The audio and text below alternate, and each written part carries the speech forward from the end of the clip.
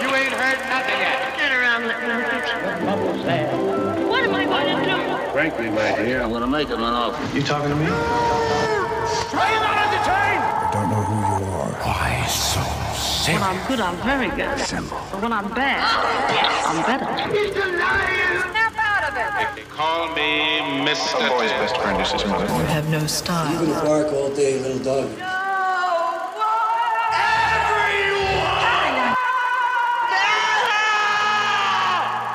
Fasten your seatbelts. It's going to be a bumpy night.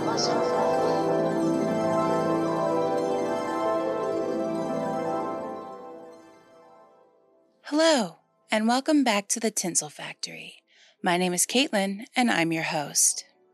Halloween is my favorite holiday, and horror is probably my favorite film genre if someone really pressed me on it. And if you're in LA, people will press you on it, especially in job interviews for some reason. Because of this, it's not unusual for some kind of monster, murder, or mayhem to be gracing my various screens. I love October because it makes it oh so easy to get all of my horror fixins. Now that I'm doing this, I decided to dive even deeper into my love of all things horror with a series on Universal Studios' then Universal Pictures' most famous movie monsters. Before we get into our main monster for this week, I wanted to give you some background on the horror film genre in general. The genre in its most primal cinematic form was the Phantasmagoria, a magic lantern show that originated in Paris, meant to frighten and thrill audiences. When film came to be, Georges Méliès pioneered the trick film, a silent movie that used special effects. While many countries, including Japan and Spain, made early attempts at the horror film, it would be German Expressionism that would have the longest-lasting impact on the film community as a whole. German Expressionism gave the world, according to film critic Roger Ebert, the first true horror film with The Cabinet of Dr. Caligari in 1920. The film told the story of a scientist and his reanimated minion of chaos. Next to come out of Germany was Der Golem Trilogy, a series of films about a golem, an anthropomorphic figure from Jewish folklore, in which a being made from clay comes to life. These films, among several others, which came out of a nation's depression after World War I, would inspire an American studio to create their own versions of what would become known as the monster movie. Universal started by adapting the works of authors like Edgar Allan Poe and Victor Hugo in the early 1920s. Their first two films, 1923's The Hunchback of Notre Dame and 1925's The Phantom of the Opera, both starring Lon Chaney, while not making huge splashes at first, would lead a mere 6 years later to the creation of one of the most iconic movie monsters of all time. This week on the Tinsel Factory, we're covering the origins and history of the greatest bloodsucker of all time, Dracula. With that, let's take our places. It's showtime. I am Dracula. Oh, it's really good to see you. I don't know what happened to the driver and my luggage and with all this, I thought I was in the wrong place. I bid you welcome.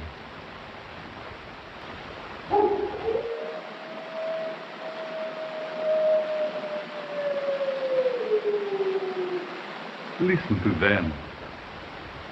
Children of the night. What music they make. Unlike the monsters we'll be covering in the next few weeks, Dracula was based on a more real kind of monster. The man who would be Dracula, Vlad III, was born in 1431 in Transylvania into a Romanian noble family. His father was called Dracul, meaning dragon or devil in Romanian, because he belonged to the Order of the Dragon, which fought the Muslim Ottoman Empire. Dracula literally means son of the dragon. Vlad was born into a time of war near the Ottoman Turks and the Austrian Habsburgs and would spend a chunk of his early life imprisoned, first by the Turks and later by the Hungarians. Dracula's father was eventually murdered, while his older brother Mircea was blinded with red-hot iron stakes and buried alive. So a great time to be Transylvanian royalty. Over the 45 years of his life, Vlad Tepes would lose his throne of Wallachia and Transylvania twice, once to his own brother, but regained it both times. Vlad would earn the name Vlad the Impaler for his unconventional torture style, where he impaled his victims and, of course, left them on the stakes to rot. The mythos of Vlad, likely leading to his more literal blood-sucking counterpart Dracula, included that he on occasion would eat bread dripped in the blood of his victims.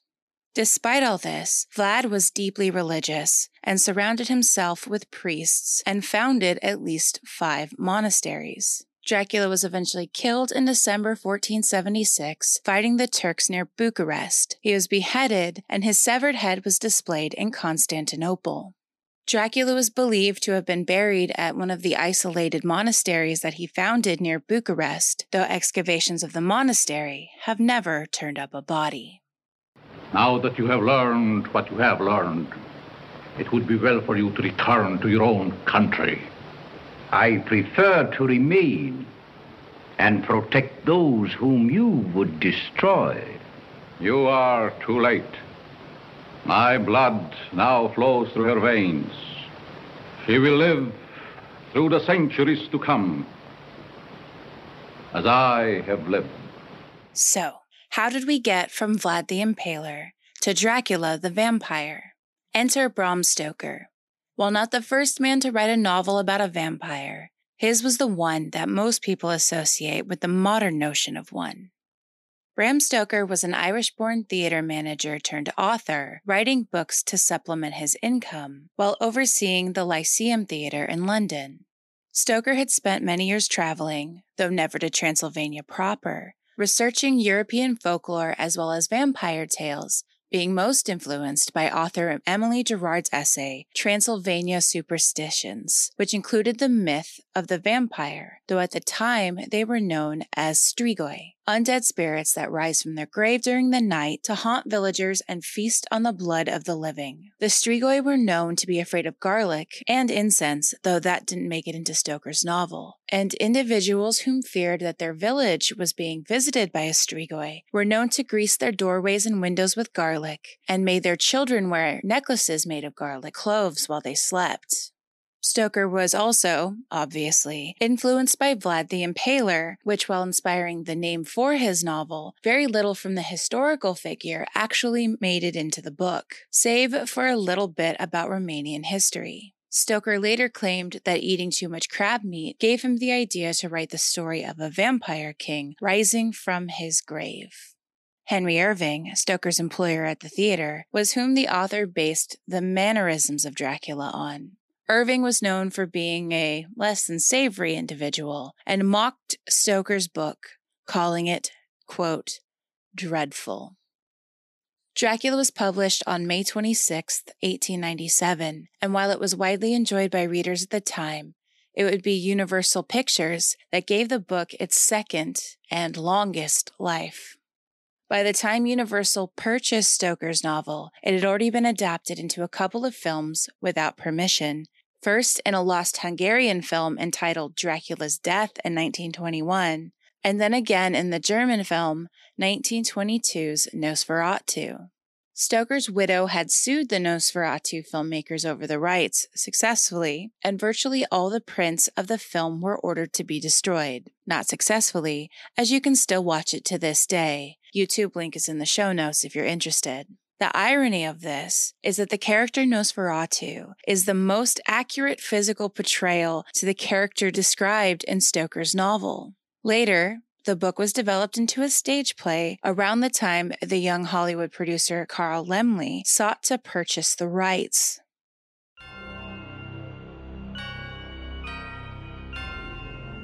There are spoilers ahead if you haven't read or seen Dracula in any form, but it is Halloween after all, and what's Halloween without a good scary story? I haven't read Dracula since I was about 12 or 13, and I definitely don't have time to reread that 400-page beast right now, so I lifted and summarized the following synopsis off my old friend and yours, Spark Notes. It's story time. Dracula is told through letters, diary entries, and newspaper articles. This format is known as an epistolary format.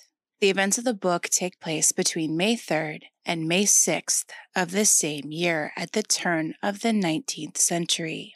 Jonathan Harker, a young English lawyer, travels to Castle Dracula in Transylvania to conclude a real estate transaction with a nobleman known only as Count Dracula, despite rampant warnings from locals to stay away from the Count's mysterious castle. Frightened, but no less determined, Harker meets the Count's carriage as planned.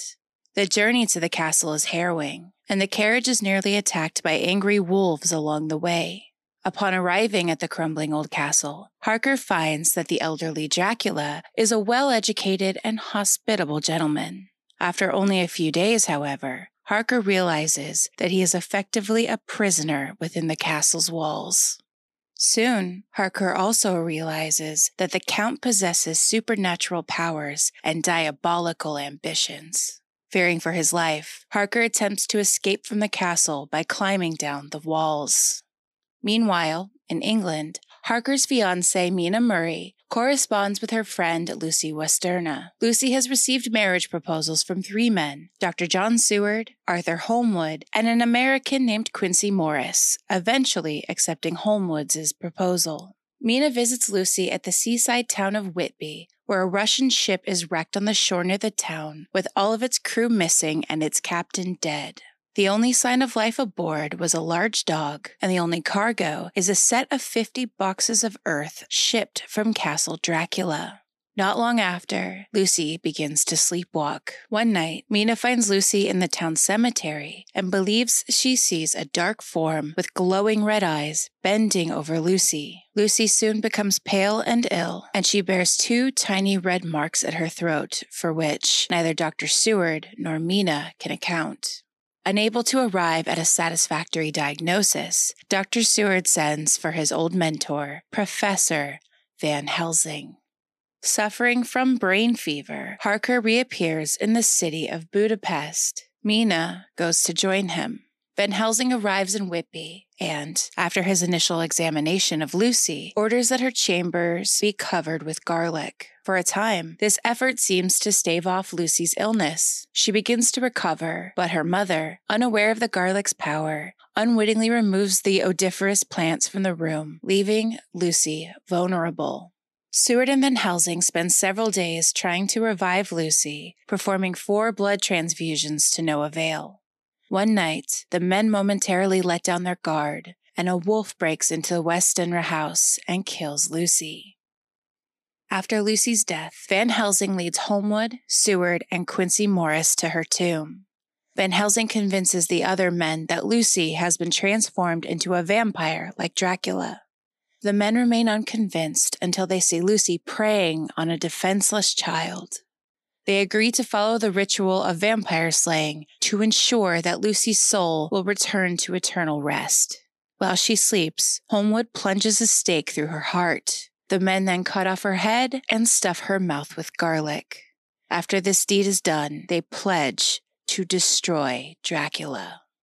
Now married, Mina and Jonathan return to England and join forces with the others. Learning all they can of Dracula's affairs, Van Helsing and his band track down the boxes of earth that the Count uses as a sanctuary during the night from Dracula's castle. Their efforts seem to be going well, but then one of Dr. Seward's mental patients, Renfield, lets Dracula into the asylum where the others are staying, allowing the Count to prey upon Mina. As Mina begins the slow change into a vampire, the men sterilize the boxes of earth, forcing Dracula to flee to the safety of his native Transylvania. The men pursue, dividing their forces and tracking him across land and sea. Van Helsing takes Mina with him, and they cleanse Castle Dracula by killing the 3 female vampires within and sealing the entrances with sacred objects. The others catch up with the Count just as he's about to reach his castle, and Jonathan and Quincy use knives to destroy him. He's crazy. They're all crazy. They're all crazy except you and me. Sometimes I have me doubts about you. Carl Laemmle Jr., a young Hollywood producer and son of the founder of Universal Pictures, saw the box office potential of the Dracula property and wanted the film to follow the runs of Hunchback and Phantom. Since a version of the play was already quite popular on Broadway, Laemmle and the filmmakers used the script for the show as well as Nosferatu for inspiration. Hamilton Dean was an actor and manager and the co-author of the first authorized portrayal of Dracula, the stage play. Dean would be the one to create the modern idea of Dracula, taking inspiration from more vaudevillian personas than supernatural ones. With all of the parts cast save for the titular role, when it would come down to who would play the immortal cursed to drink human blood, well, finding him would prove to be difficult. Well, what was your first mystery play? It was Dracula. Or did the role depress you? Very much. Haunted me. I often dreamed of the dead. In the morning when I woke up, I was tired and depressed. Born Bela Ferenc de Soblasko on October 20th, 1882, in the Kingdom of Hungary, the man who used the stage name Bela Lugosi was already an established actor of the stage and screen by the time he starred as Dracula in the Broadway adaptation. In addition to the successful Broadway run, the production toured the U.S., eventually wrapping up in Los Angeles. Lugosi decided to stay in California to try his hand at American film roles, but when few came, he returned to the role of Dracula for another West Coast tour of the play. Lugosi was known for his very thick accent, like you heard in the prior clip, which made it difficult for him to find roles as anything other than a villain, known as a heavy at the time, or as an exotic sheik, both roles of which were far and few between. When Laemmle began searching for the Dracula in the film, he didn't want Lugosi and instead considered several other performers, including Lon Chaney. Luckily for Lugosi, his proximity to Los Angeles at the time worked in his favor, and he was able to lobby hard for the role, eventually winning Laemmle and the other executives over, securing him a measly $500 a week for a role that he had already made quite famous. Initially planned as a lavish, big-budget film, the stock market crash of 1929 had effectively done away with that possibility. To save money, Dracula was shot simultaneously using the same sets and props, though different actors, as the Spanish-language version of the film. This was done to allow Spanish-speaking audiences to get a Hollywood sound film that was released in their own language, as dubbing was still in its infancy at the time. The English crew would shoot in the morning, and the Spanish crew would shoot after hours. The English production of Dracula was quite a disorganized affair. Director Todd Browning, who had made his name directing many of Lon Chaney's successful silent films, was struggling to adapt to sound films, which is apparent in the many silent elements in the resulting Dracula. Most of the credit for the success of the film historically goes to the cinematographer Carl Freund, who, according to actor David Manners, who played Jonathan Harker, was the true director of the film and couldn't even recall Browning ever being present on set. Before the release of the film, Lugosi feared that the part he had lobbied so hard for would typecast him. He reportedly rejected the chance to play the character in yet another tour of the play, stating, quote, "No, not at any price. When I am through with this picture, I hope to never hear of Dracula again. I cannot stand it. I do not intend that it shall possess me." Lugosi would play Dracula one more time on film. He'd also play the character on stage again. And Abbott and Costello meet Frankenstein in 1948, though his presence in the monster movies was far from over. Dracula premiered on February 12, 1931 in New York, and a number of audience members were reported to have fainted in the theater, though this was probably just a publicity ploy by the studio to attract audience members. The marketing seemed to work, as within 2 days of the film opening nationwide, the New York Roxy Theater had already sold 50,000 tickets, a $700,000 profit. What's the matter now? You know that person you said that there's no such person? Yes. I think he's in there, in person. I was reading a sign over here, this one down here, Yeah. Dracula's Legend. All of a sudden I heard... That's the wind. It should get oiled. Listen, stop reading this thing. That's a lot of phony baloney to fool McDougal's customers. Now fold up that canvas and get busy. Come on.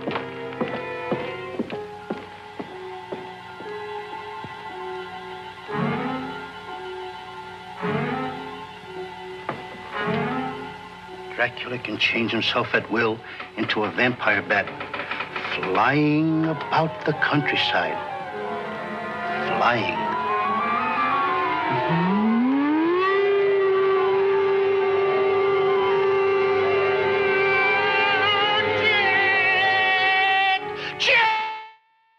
With the success of the film, Universal released 6 more films featuring Dracula. Dracula's Daughter in 1936, Son of Dracula following in 1943, House of Frankenstein in 1944, House of Dracula in 1945, and Abbott and Costello Meet Frankenstein in 1948. Bela Lugosi was never able to shake the image, or the voice, of Dracula, and spent the remainder of his career playing supernatural baddies. When Universal changed hands in 1936, Lugosi found himself knocked down a peg, literally, when he was reassigned to the B horror film unit before being let go altogether when horror movies started making less and less money at the box office. Lugosi fell on hard times financially and had to borrow money to cover the hospital bills when his only son was born. Lugosi's career got a second wind when a theater started showing double features of Dracula and Frankenstein in Los Angeles, offering Lugosi the opportunity to appear in person for the crowd. The reinvigorated interest in Lugosi caught the eye of Universal, who rehired him. Lugosi played other famous monster movie characters, including Frankenstein's monster and Igor. He also appeared in The Wolfman as the werewolf that gives the titular character his accursed bite. At the end of the 1940s, Lugosi's career was in yet another decline, a decline it never came out of. His last A-list film was playing Dracula in Abbott and Costello Meet Frankenstein. He would continue working in low-budget, forgettable films, as well as the occasional stage production of Dracula. He would spend his final years making films with infamous director Ed Wood, known for making terrible films and considered by some to be the worst director of all time, at least as of 1980 when he was given the title. Lugosi passed away in his Los Angeles apartment in 1956 from a heart attack. At the behest of his son and wife, Lugosi was buried in one of his cloaks from Dracula. According to legend, during Lugosi's funeral procession, a ghostly presence took control of the hearse so Lugosi could drive past his favorite cigar shop one last time. Mr. Harker, you will help me? If it's at all possible. But tell me, why is Count Dracula keeping you prisoner? I cannot tell you that. But if I'm to help you, I must know. I'm sorry. It's not possible. You make it very difficult for me. After all, I'm a guest here. If I'm to help you, I must have a reason. A reason? You ask for a reason? Is it not reason enough that he keeps me locked up in his house, holds me against my will? You can have no idea what an evil man he is, what terrible things he does. I could not, dare not try to leave on my own. He would find me again, I know. But with you to help me, I would have a chance. Oh, you must help me. You must. You're my only hope. You must. I'll help you. I promise.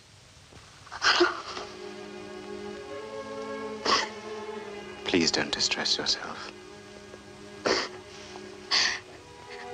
Thank you. Thank you. Spoiler alert. She was a vampire. Universal would not be the only studio to have a successful string of Dracula films. British production company Hammer Films released a series of 9 films starring Christopher Lee as Dracula and Peter Cushing as Dr. Van Helsing.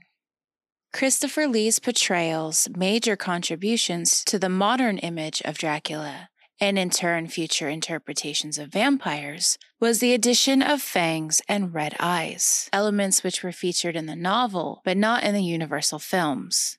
Obviously, the red eyes weren't possible as the Universal films were in black and white. A unique element in the Hammer films also is that Dracula is largely silent, save for some hissing. Lee, without having seen any prior portrayals, based his performance of Dracula on his interpretation of the character from within the book. In an interview in Leonard Woolf's book, A Dream of Dracula, Lee stated that he believed he'd found something within the pages of the novel that had never been seen on screen before, that the character was more, quote, heroic, erotic, and romantic. Dracula doesn't want to live, but he's got to. He doesn't want to go on existing as the undead, but he has not choice. Screenwriter Jimmy Sangster made a significant amount of changes, shifting Mina's husband from Jonathan Harker to Arthur Holmwood, and dropping characters, most notably Renfield, completely out of the film. Van Helsing was made younger and English, and Dracula's voyage to England is swapped from a sea voyage to a short hearse ride. Gone was Dracula's shape-shifting ability for the sake of, quote, realism, wanting, according to Sangster, to get rid of anything that, quote, made the film seem more like a fairy tale than it needed to be. Director Terence Fisher made another contribution to the Dracula film persona, amplifying the sexual elements in the story, equating the action of biting a victim as an erotic experience. The first film was both a critical and commercial success, spawning 8 sequels. Lee would play Dracula in 6 out of the 8. His second outing was in the third film of this series, Dracula, Prince of Darkness. Despite dialogue written for the character, Lee did not speak, save for a few hisses. He refused to do anything more. Lee would eventually become disillusioned with the direction the franchise went in, and in addition to being concerned about typecasting, quit the franchise after the satanic rites of Dracula. Lee wasn't done with Dracula, playing him several times in international adaptations of the film, including a Spanish, Italian, German, British Count Dracula in 1970, and voiced the character decades later in 2012's Frankenweenie. Count Dracula, we haven't actually met.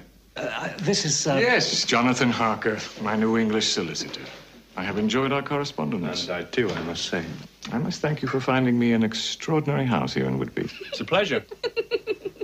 I'm sorry, but I don't see how anyone, except possibly Milo Renfield, could spend even a day at Carfax Abbey. A house, Miss Seward, cannot be made habitable in a day. And after all, how few days go to make up a century. Sorry, I don't understand. I am of an old family. To live in a new house would be impossible for me. Universal finally got their big-budget version of Dracula in 1979. Once again based on both the stage play and the book, the film starred Frank Langella. This Dracula was sexy, dominant, and aggressive. Langella also portrayed the character as vulnerable, not evil, and capable of falling in love. Langella didn't want to look like Christopher Lee or Lugosi, opting instead for a younger, more suave-looking Dracula. Stoker's Dracula was never sexy, like this portrayal, and others that would follow it. The novel, rather, portrayed a decrepit old man who got younger and younger as he drank human blood. There were other Dracula adaptations in the 70s as well, including Nosferatu the Vampire, made as an homage to the 1922 film, rather than the novel. German-born Werner Herzog believed that the original version of Nosferatu was the best film to come out of Germany and wanted to make his own. Herzog started the production of the film the day the novel entered public domain. The film was shot in both English and German to appeal to audiences on both sides of the pond, and Dracula was portrayed by Klaus Kinski in makeup akin to the 1922 film. Additionally, Herzog added sexual elements present in later adaptations of the film, especially when it came to his leading lady. Vampires do exist.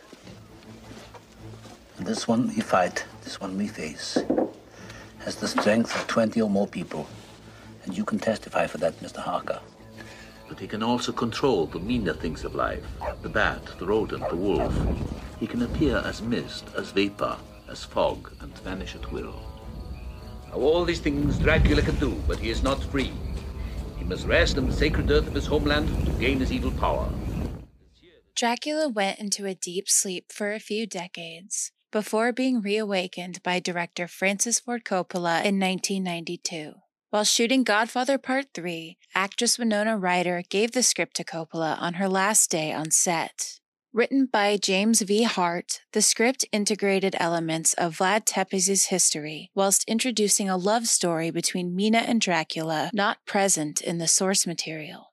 Coppola brought his intensity to the set and the material, having actor Gary Oldman, who played Dracula, say, according to actress Sadie Frost, who played Lucy, quote, very unrepeatable things.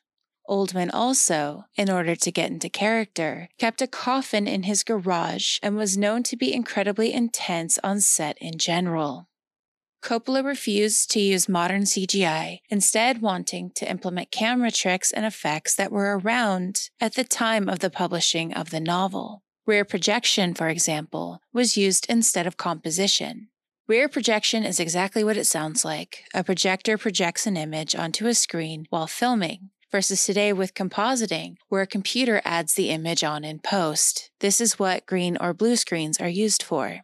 Coppola also did away with the classic look of Dracula. Gone was the pale face, widow's peak, and long black cape. Instead, Dracula was adorned at first in a flowing gold gown and eventually donned more Victorian, steampunk-esque garb.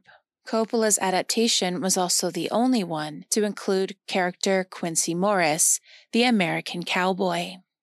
Keanu Reeves, who played Jonathan Harker, was lambasted for his portrayal of the character. The young actor at the time, according to critics, didn't have the gravitas against Oldman or Anthony Hopkins, who played Van Helsing.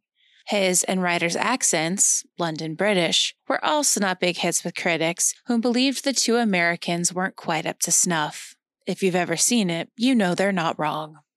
Despite these critiques and the slightly hellish set, overall, the film was a critical and modest financial success that would go on to win 3 Technical Academy Awards, the only Dracula adaptation to do so. 1992 was the last year Dracula the novel was seriously adapted for the big screen, though there have been several iterations in the last 28 years. Mel Brooks released Dracula, Dead and Loving It in 1995, which parodies the entire Dracula imagery. There was a straight-to-DVD version called Dracula Reborn, in which Dracula lives in Los Angeles, and Dracula 3D, a 2012 Dario Argento film, which screened at the Cannes Film Festival.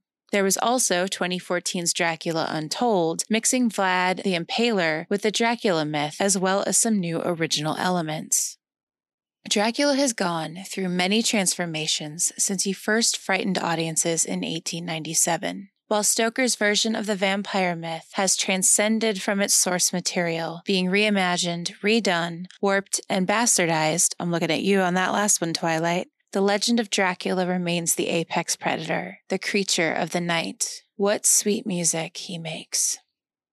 I'm having serious doubts about this whole vampire theory. For heaven's sake, who in all of England, by the very furthest stretch of the imagination, could possibly be a vampire? Count Dracula. Well, maybe him. What are you thinking about? Oh, Count Dracula. Just talking about you. Favorably, of course. And that's gonna do it for this week. As always, there will be corresponding images posted on all social media, as well as some recommended viewing in the show notes. Availability of where to stream these films is based on the American market. International availability may vary. Also in the show notes are my sources. If there's anything you'd like me to cover in the future, please reach out on social media on Twitter at tinsel_factory, Instagram at tinselfactorypod, on Facebook at The Tinsel Factory, or email me at tinselfactorypod@gmail.com. Did I get something wrong? Email me and let me know, and I'll correct it on a future episode. I'm relying on word of mouth to grow this podcast for the time being, so if you like what you've heard, please subscribe wherever you are listening, give the podcast a 5-star review, and share it with your friends. Next week, we're covering Frankenstein's Monster, the only major movie monster to come from a novel written by a woman. Thanks again for listening, and until next time, that's a wrap. Out from his coffin, Rex's voice did ring. Seemed he was troubled by just one thing. Opened the lid and shook his fist and said, "Whatever happened to my Transylvania twist? It's now the mash. It's now the Monster Mash. The Monster Mash.